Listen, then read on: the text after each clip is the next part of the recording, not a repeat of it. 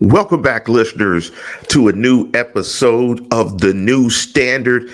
And you are looking at me solo. Neil has some stuff to do, came up really quick with the main gig. So, want to apologize for Neil not being on, but we will have Neil Coulong on the show the entire year. Steeler Nation was not the start that the nation was looking for. Before we jump into that, though, if you want to participate on the program, do a search for the New Standard and go to YouTube and do a search for the New Standard again, and Lance Williams and Neil Coulong. Also, if you want to catch us after this show and not live, you can also catch us via podcast.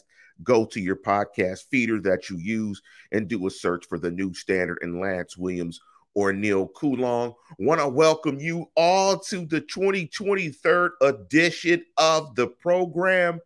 And the title of the show is It Was Really Junior Varsity, but you could also probably say, yikes, that it was just really bad. And it was just really bad. And I'm getting the text here from Neil. Neil might hop on in about 10 minutes. Man, and we'll get his thoughts on the show. I could have named the program Yikes. It was really bad. And before I jump into some numbers with this program, and we're going to jump into some of your comments, and I may jump into some of those before Neil hops on. Thank you, Big Mel. Thank you, Fee. Thank you, Wes. Thank you, Rich. Thank you, everybody, from hopping onto the program. Raymond Santiago, thank you, everybody that hopped onto the program. And I know you guys are fired up. I'm fired up, and you guys are pissed off. But before I jump into some numbers, I just want to say this. The preseason has to be taken with its level of context. Not much game planning, trying to get a rhythm, trying to work through it. And I get it. And you should be excited about some of the stuff that you see in preseason, but you have to take it with a grain of salt. Now, and I think Steeler Nation should have been encouraged. I mean, the preseason was fabulous. Kenny Pickett was fabulous. We knew that Kenny Pickett was not going to be as dominant, and the offense wasn't going to be as good as it was when you started the real season. And me and Neil talked about it. Although we both picked the Steelers to win this game, we thought that game one would be an awesome test for this team. And it was a test that they failed. I mean, they could have had all the questions, and the way they played and got their ass whooped, it looked like they would have failed everything as well. So let me jump into some of your questions before we get Neil onto the program. And I want to say big up to Blue Gold, new listener to the program. Big up to you. And Blue Gold said, I've embraced as a Steeler fan for this to be our opening game showing. Big up to Blue Steeler, though, with the picture of the notorious B.I.G. And when I'm looking at the comments, it's funny how the comments start like that. Mel is excited. Oh, I can't wait. Steelers for life is like, oh, yeah, the season starts, baby. West jumps in, third comment of the season. And let's hope this is not indicative of the season. West jumped in and said, what a pathetic, embarrassing effing game. And let's jump into some of these comments. Raymond Santiago jumped off and said, 2nd and 8 and down by 20. What do competent people do? Pass the ball. What does Canada do? Run. Calls a run. It's 3rd and 2, excuse me. What do competent people do? Run the ball. What does Canada do? He passes the ball. Well, I can just say this. Canada was dry like the soda. And we have my partner in crime, Big Neil, jumping onto the program. Let me see if I can add Neil to the program. I think let's see this. See if I can add Neil here. For some reason, there he is. We've got Big Neil on the program on the good side, the Steelers side. What's up, Big Neil? We will do the questions, But let's just jump into it, Neil, and we could just give your thoughts on this game to just get it started. Wow, what a fantastic game that was. Yeah. I think I don't know if we have seen the Steelers play as poorly as they did at the functional minutes of the game in a while. I feel like I've said that a couple times over the last couple seasons. This might have been the most surprising, not because of the strength of their opponent. San Francisco 49ers are a very good football team. I am not surprised they won the game. The manner in which they won it, I don't think they broke a sweat. I mean, the level of physicality between the 49ers and the Steelers was shockingly one-sided. I don't know if I've seen a Steelers team get kicked around the way they did today. A flat-out embarrassment for Pittsburgh, regardless of optimism heading into the season. The level of production that they had, the lack of execution, the amount of operational mistakes offensively, inexcusable, unacceptable, whatever term you want to use. I don't think I'm speaking too far away from what people are thinking in this game. Awful performance today. Very disappointing. If nothing else, TJ Watt was probably going to be named Defensive Player of the Week, ironically, in one of the worst defensive performances we've seen in quite a while. Those are my knee-jerk thoughts on what was, a pretty surprising game to me. I did not think they would come out nearly as flat as they did. It was a great preseason. They looked good. Perhaps they should have kept the ones in longer than they did, because they didn't show up today at all. They got their ass whooped. And I think some of these numbers that I'm going to point to at the half, and we all say it's a 4-quarter game. Honestly, this game was 2 quarters. Actually, this game was 3 drives. This game might have been a quarter and a half. They were getting their ass whooped. And let me give you some of these stats. At halftime, the Niners were 4-7 on third down, 42%. Steelers were 1-7, 14%. The Niners had 222 yards of offense at half. The Steelers had 77. Niners, 14 first downs. Steelers, 6. Niners had the ball 21 minutes. Steelers, or 22 minutes. Steelers, 8. Yards per play, Niners, 6. Steelers, 3. Yards per attempt, 7.3. Steelers, 3.05. Snaps, 40-27. Total dominance by the 49ers. I mean, this was easy. If you're the 49ers, this is just how you wanted to start this game, except Trent Williams got nicked up a little bit late in the game. But when I watched this, and the thing that I said that you missed in the intro and the start of the show, Neil, was the tiers. I kept thinking of the word tiers in class, that when you look at these two teams, you see the stark talent difference on both sides of the ball. And you look at a team that, hell, has been at the NFC Championship, the last 3 years. This is a well-oiled machine. And they look like this was just a continuation of last year, not first game 2023. And the Steelers look like they were in a different tier, in a different class. This looked like a warm-up bout to get the rust off before we get the season going.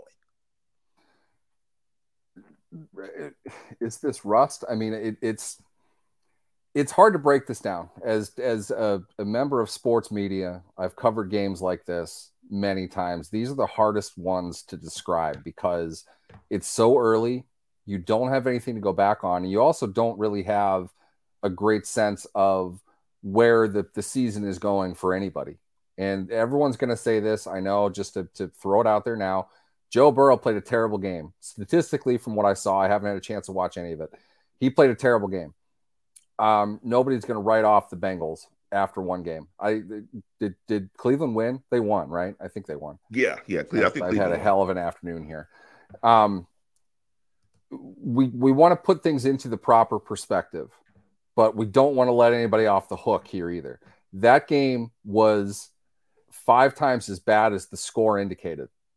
It really was. And I get the feeling watching this again, it's going to look even worse. I was the thing that keeps coming out to me more than anything, Lance, was with physicality, just a complete lack of physicality. They got pushed up front often. You know, Christian McCaffrey had the one big carry. They knocked 3 defensive backs on their asses on that play. Badly. They got Neil, whipped. A lot of people in the comments are making a comment about Levi Wallace on that particular play. Yeah, well, and Levi Wallace was the one on his back. He wasn't even on his ass. And Raymond Santiago, he responded, I demand an answer for why Levi Wallace randomly jumped into the floor instead of tackling CMC on his long TD run. Honestly, Neil, when I saw him running down the sidelines, man, I just went to the bathroom and just, I took a bio break. I knew he was going to score. I just figured I'd just take a break. I didn't see, honestly, Levi Wallace jump out the way or jump to the ground. What was your thoughts on that play? Did you see Levi Wallace do that? I saw Levi Wallace. It was hard to miss Levi Wallace. You're going to find that, I don't want to put myself into this category. I'm saying it because these are the people that I talk to. The hardcore football people are going to have a real problem with the way Levi Wallace played in this game. Honestly, they're not going to, but it's the type of game where I wonder if he's going to be cut after it. It was that bad. I mean, he didn't compete for anything.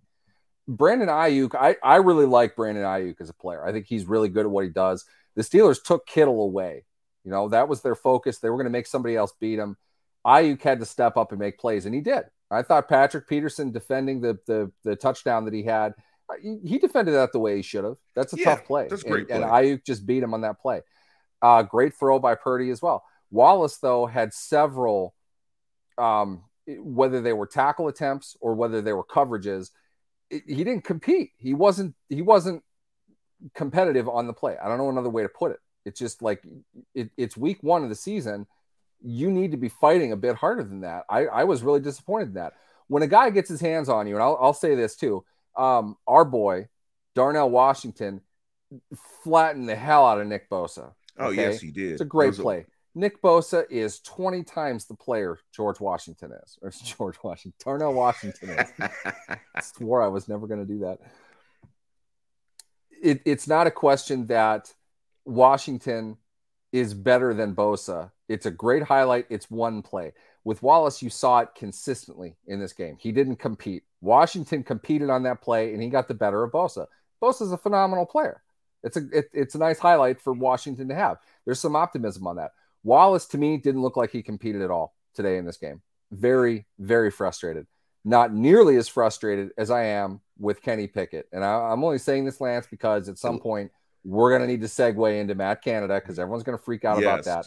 Have you seen a quarterback up to and including Mitch Trubisky who played worse than Kenny Pickett did today? Because I don't think I have. I'll have an answer for you on Wednesday. I don't think I have. Before we get to Kenny Pickett, and let's just say this again, listeners, you're checking out the new standard. The name of the program, today is It Was Really Junior Varsity. Breakdown of the Steelers versus the 49ers. Let me say it like this, Neil, and I'll echo what you're going to say. For my brief stint of coaching, coaches never want to coach effort. It's not as if you mind getting beat or you mind seeing your players get beat, so on and so forth. But what you don't like is your guys getting beat and them not showing effort. And I think you could honestly question Levi Wallace's level of effort in this game. I'm not going to say he quit, but I'm going to say that his effort was not up to par. And I think they're going to point that out in film session. They are going to absolutely point that out. But to Kenny Pickett, they had Kenny playing fast. Kenny was playing fast. I don't know if it was the adrenaline. I don't know if it was the fact that the Niners were kicking their ass so fast that they were out of rhythm. I joked on Threads that I'm not even sure the Steelers got out of their play script by the end of the first half. I mean, they had only run like maybe 15, 20 snaps by the end of first half. And a majority of that, 27 actually to be exact, and a majority of that came on the last drive in which they scored the touchdown. But this definitely was not one of Kenny Pickett's best efforts. It was definitely not week 18, so to speak, of year one, where you saw the type of player that you saw in the preseason. You saw the progress of him as a player that everybody was excited about during the preseason.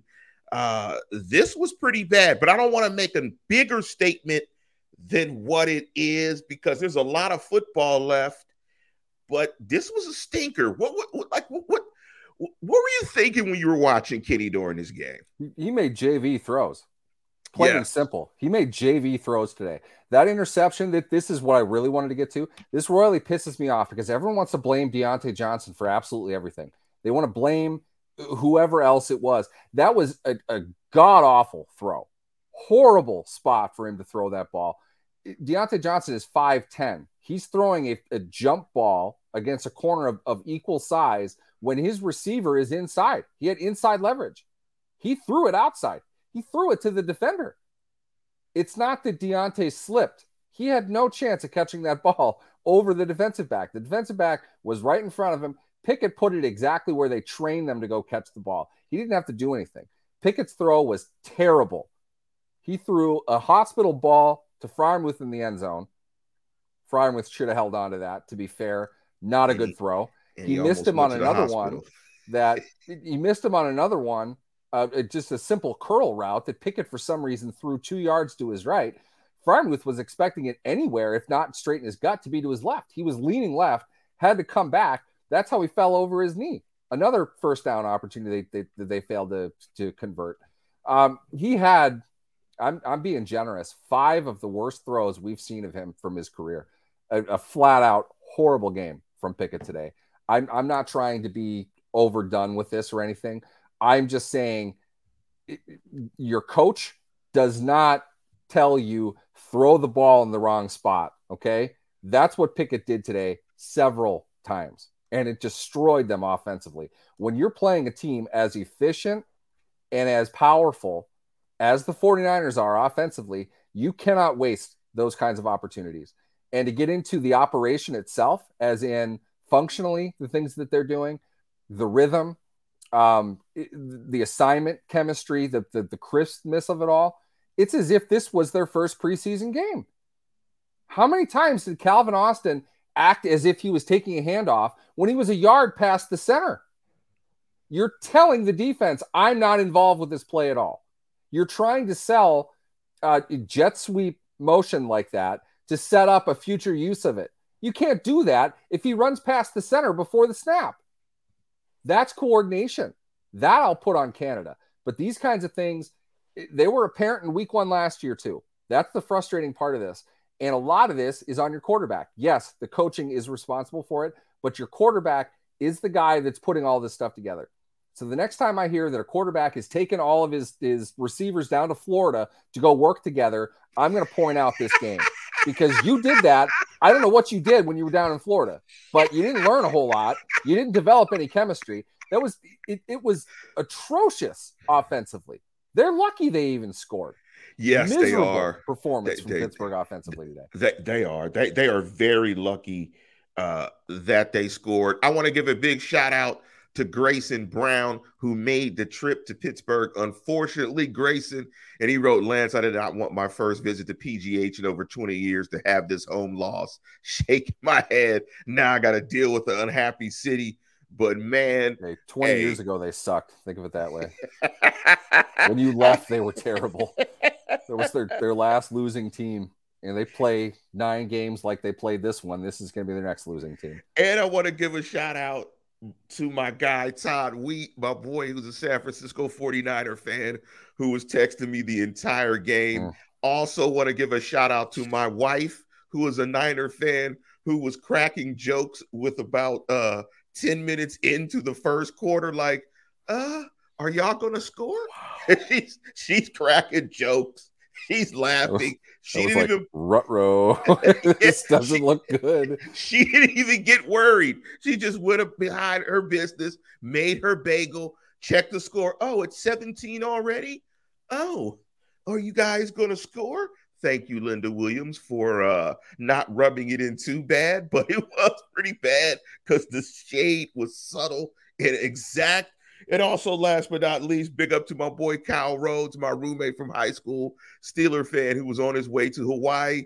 And he said, yeah, I watched the game on the plane, and the turbulence was about as bad as the Steelers' performance in the game. The plane was about as wobbly as Kenny Pickett's downfield passes were. Yes. I mean, what do you do? I know it's a long season, right? You got 16 more of these.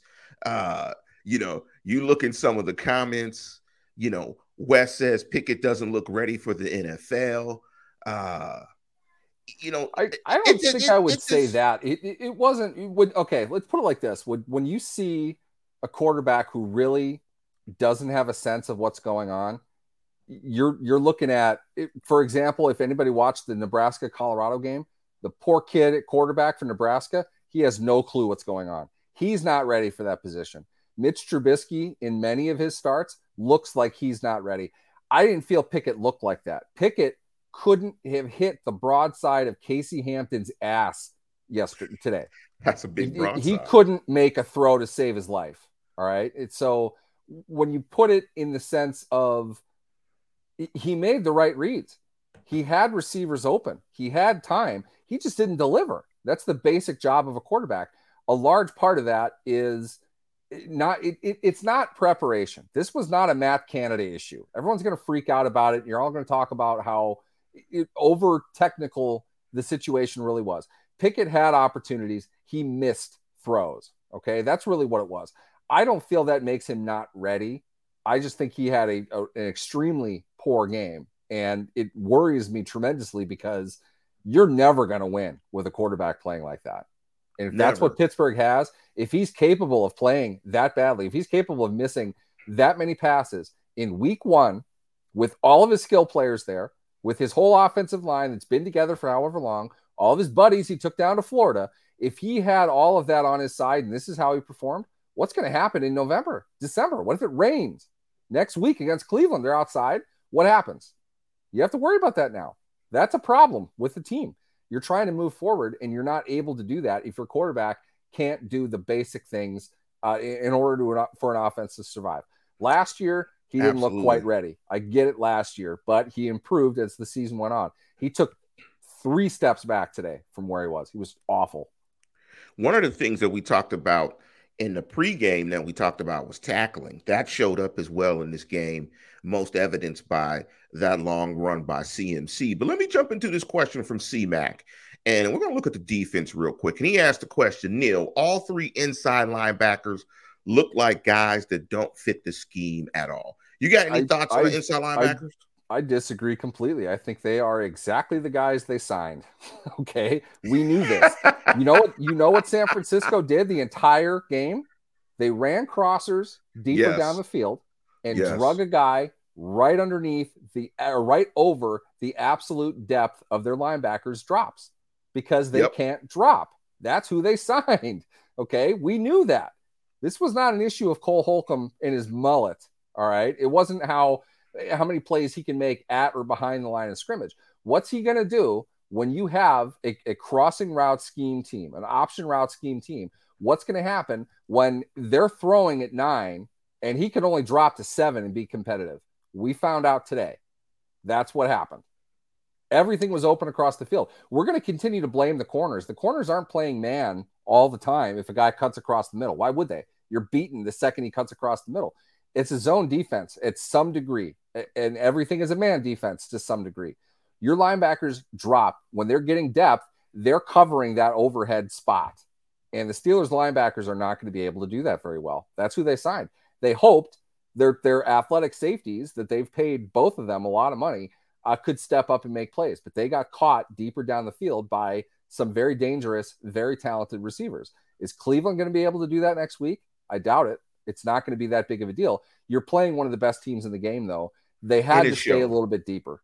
They had to drop a little bit deeper. So McCaffrey makes that a lot harder. It's a really tough team to defend. This is why they averaged 27 points a game. And we kind of gracefully knocked Brock Purdy.